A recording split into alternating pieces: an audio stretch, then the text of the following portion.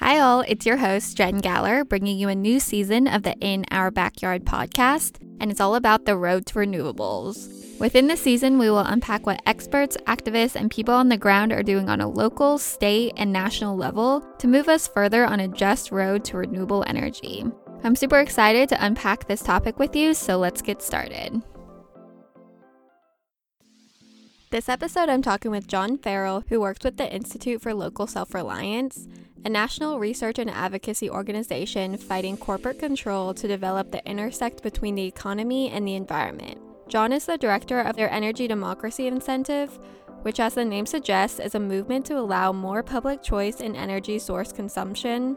It is taking the decision of energy sources from larger utilities and corporations and gives it to us as individuals so we have more options in our energy resources and hence can choose a more sustainable renewable energy source.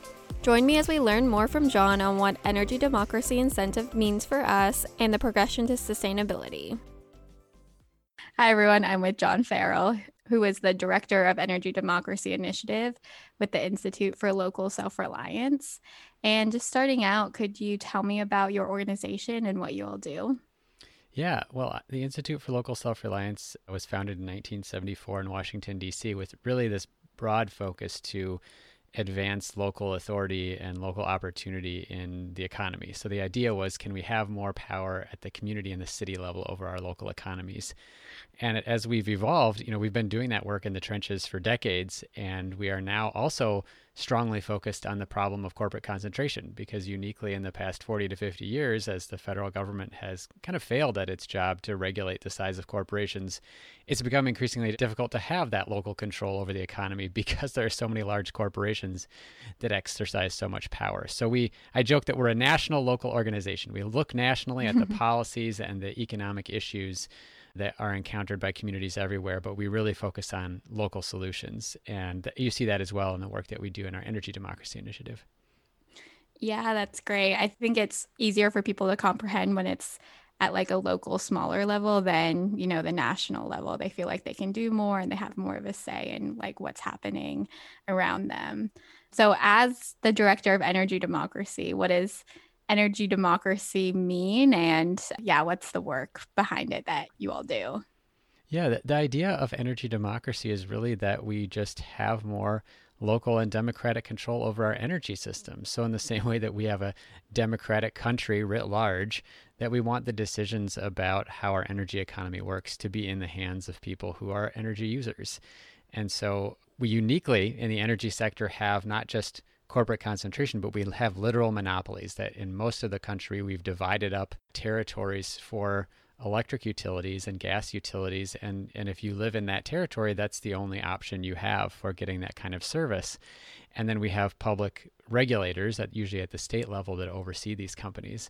And so what we've been really interested in from an energy democracy standpoint is where are the ways in which we can have choice and the freedom to choose where our energy comes from. And recent years, what that really means is whether it's wind turbines collectively owned by farmers or rooftop solar where anybody can generate their own electricity, that we have these options we didn't have before, and then really undercut the idea of monopoly. And our job at the Energy Democracy Initiative is to explore what are the rules that we can change in how our energy system works to make sure communities can take advantage of that, and what are the great stories that we can tell, whether it's Burlington, Vermont already having 100% renewable electricity, or the Kauai Island Utility Cooperative already having 75% renewable electricity, or Farmers Electric Cooperative, which has more solar than most utilities across the country, but only has 600 customers in its location in northeastern Iowa. So we're really looking at how do we help people understand and appreciate the way that we can have localized decision making, and that those outcomes, when you have more local control and more democratic control of our system, will be better for everyone.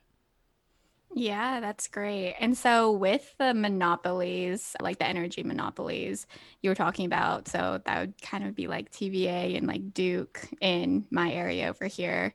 Do you try to like break those down and like work with people, or are you just kind of looking where you could get in with the local people and community and like show them what they can do?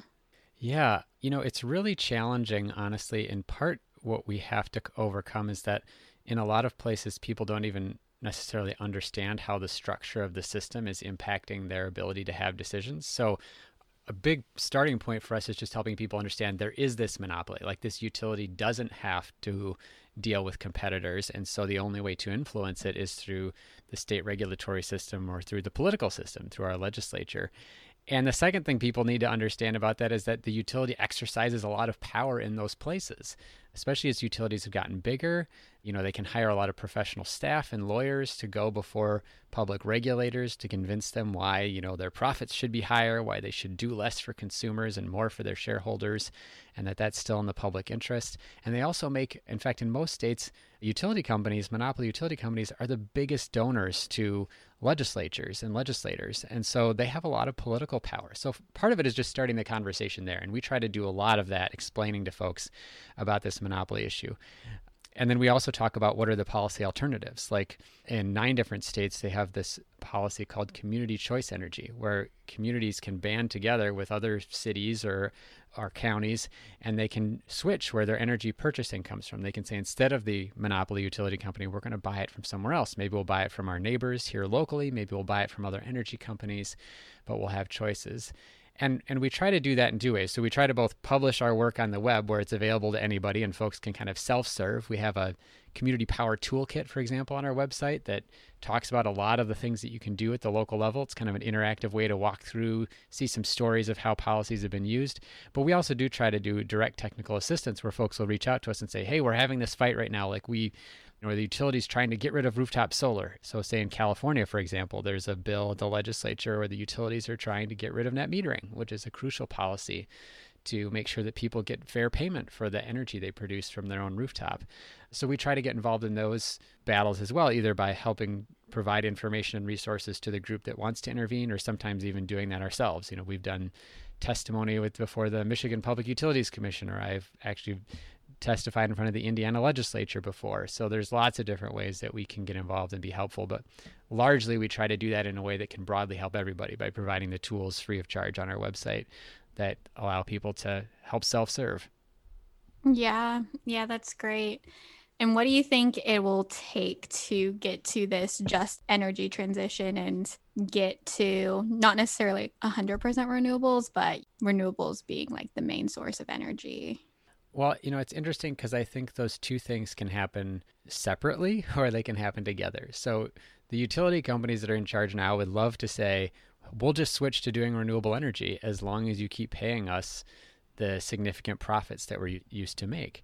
And so we do have this decision point and this choice point, and we have to make decisions about what we want to push for. So, just as an example, in New Mexico, they passed 100% clean energy legislation. I think the deadline is by something like 2045, but they largely allowed the utility to claim ownership over the replacement power. So like as they power down their fossil fuels, the utility is going to own the solar and the wind power that they're going to use to replace a lot of that. And the problem is that utilities actually get paid really handsomely. So about 40 years ago, a utility's profits, their return on equity. So a utility makes money. Most of these investor-owned private companies make money when they build something.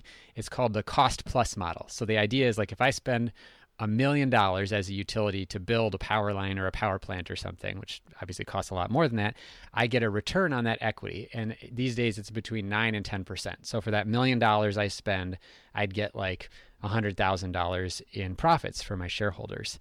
And 40 years ago, that number was actually pretty close to in line with things like corporate bonds or U.S. treasuries or something like that.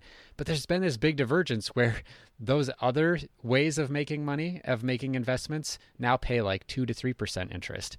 But utilities are still making 9 to 10% return on their money. They're making out really well.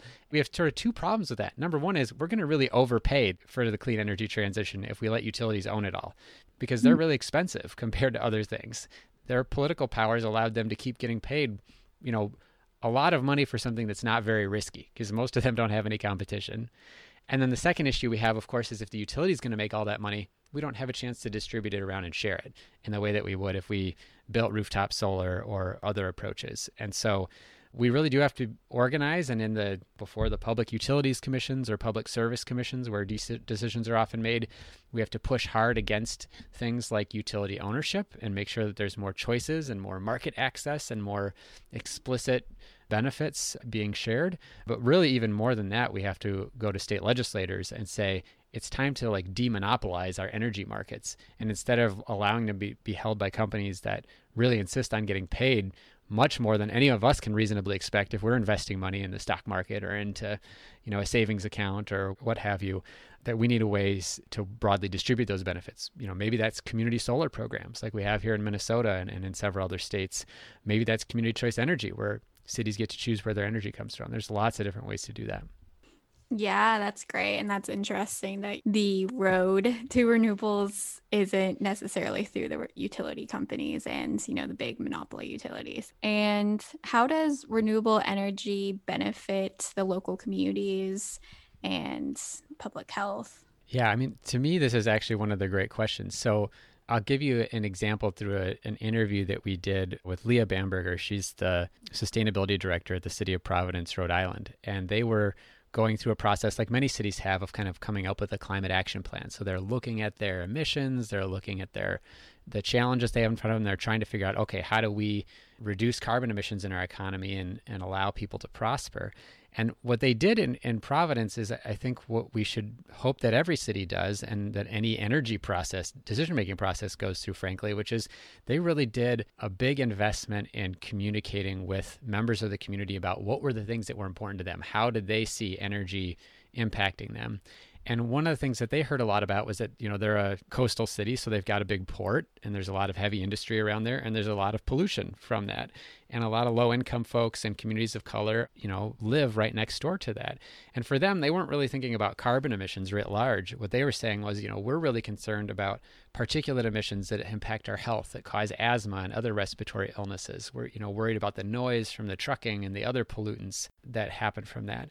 And so Providence sort of shifted, and instead of just talking about clean energy and climate change writ large, they started to say, okay, well, why don't we say our priority is to reduce the pollution and health impacts from fossil energy in a way that our communities really want, and it will align actually really well with our clean energy goals. Because if we want to, for example, like electrify heavy trucking that operates near the port, or maybe the port facilities, they'll start polluting less because they'll be using electricity, which is increasingly coming from renewable resources, which will be great for the surrounding communities.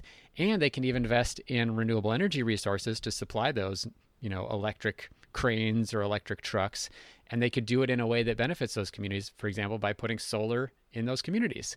And so there's a great opportunity, I think, to marry the interests and the addressing of the past harms of the fossil fuel system, which we know have affected everybody, but especially communities of color and low-income folks.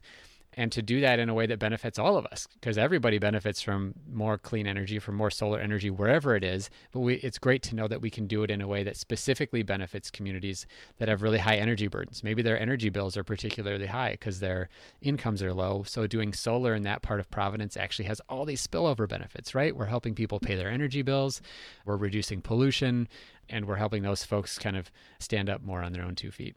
Yeah, that's great. And how can people get involved or support the transition to clean renewable energy, like in their local community or, nationally too? I think a great way to start, as always, is just kind of like, is there any step that you can take on your own? Thinking about like, in my own life, is there something that I can do differently? So, are there energy efficiency measures that you could invest in your home? Is there a way that you could get like a smart thermostat and help to adjust how much energy you use from your air conditioning or your heating, that kind of thing? As you replace an appliance, is there a particularly energy efficient one that you can afford to get? We've written about, unfortunately, there are barriers even at that level in terms of how we do incentives for efficient appliances. But, being able to do something personal is great because then you actually see the results of your action right there in your own home. I think the second big thing is like look around for who else is doing this work. Generally speaking, there's going to be someone else in your town that cares about this the same way. So, maybe it's communicating with folks through your neighbors on social media or having a conversation over the back fence. Maybe it's contacting your city council member and saying, hey, what are you doing about climate change? What are you doing about renewable energy in our community? And how can I get involved? So looking for those connections to other people who are doing this work and getting right involved with your city and just asking them like, what plans do they already have? Because fortunately, one of the things that we've seen in the past 5 to 10 years is that as the federal government has either been moving backward or not moving very quickly to help address climate and renewable energy, energy, a lot of cities have picked up the slack and at least made strong commitments about what they're going to do. And so it's a great way to get involved and help hold them accountable at a local level. And the good news is it's a lot easier to get a hold of and talk to your city council member than it is a member of the state's Public Utilities Commission or a state legislator or a federal legislator. Yeah. And with the big monopolies and just like the different regions of the US, maybe like more resistant to the clean energy transition or I guess more hesitant about it. Do you think that there's going to be like disproportional sources of energy like coming from the different parts of the world? And does that matter? I think we're at a really interesting moment because we have this shift. I think most people are coming around to understanding that the transition is just going to happen, that it's not a choice of whether we do it or not, but it's how we do it. The good news is people across the political spectrum love clean energy. They might not want to all talk about climate change. Many of people who say they're skeptical about climate change or are not willing to believe the science still think it's great to people put solar on their own rooftops and try to cut out the power company. I mean, there is kind of this universal understanding that things that we do for ourselves, self-reliance, is a good thing. And being able to do that in our community is really important. So that makes me really optimistic. As well, the fact that Americans, generally speaking, don't like big corporations and get really upset when they find out that those corporations are doing things, making choices on their behalf in ways that don't benefit them or, that harm their community. And so I am optimistic that we can push companies or push for policies that give our communities more opportunity around clean energy.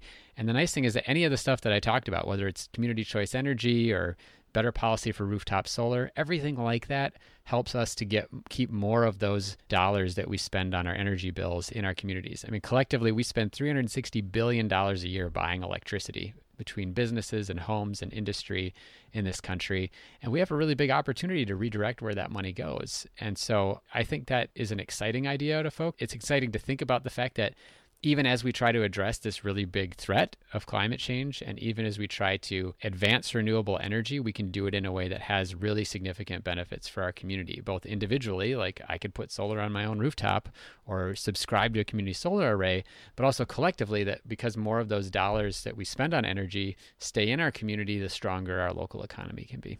Yeah, that's great. And just my last question is, how can people contact or connect with you if they have questions? Well, all of the work of the Institute for Local Self-Reliance is on our website, ilsr.org. You can look for the energy program specifically. I think it's just /energy after ilsr.org, or connect with us in many different ways. We've got a podcast called Local Energy Rules, where I do interviews every couple of weeks with leaders at the city and community level about the kinds of things that they're doing. So if you want some inspiration, it's a great way to hear what's happening out there in the world and how folks have tried to tackle this themselves and how it might apply to you.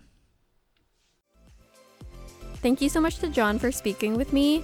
If you want to learn more about the Institute for Local Self-Reliance, you can go to their website linked in the show notes below. And join me next Friday when I talk to Jovita Lee with the Center for Biological Diversity as we discuss energy justice in relation to renewables.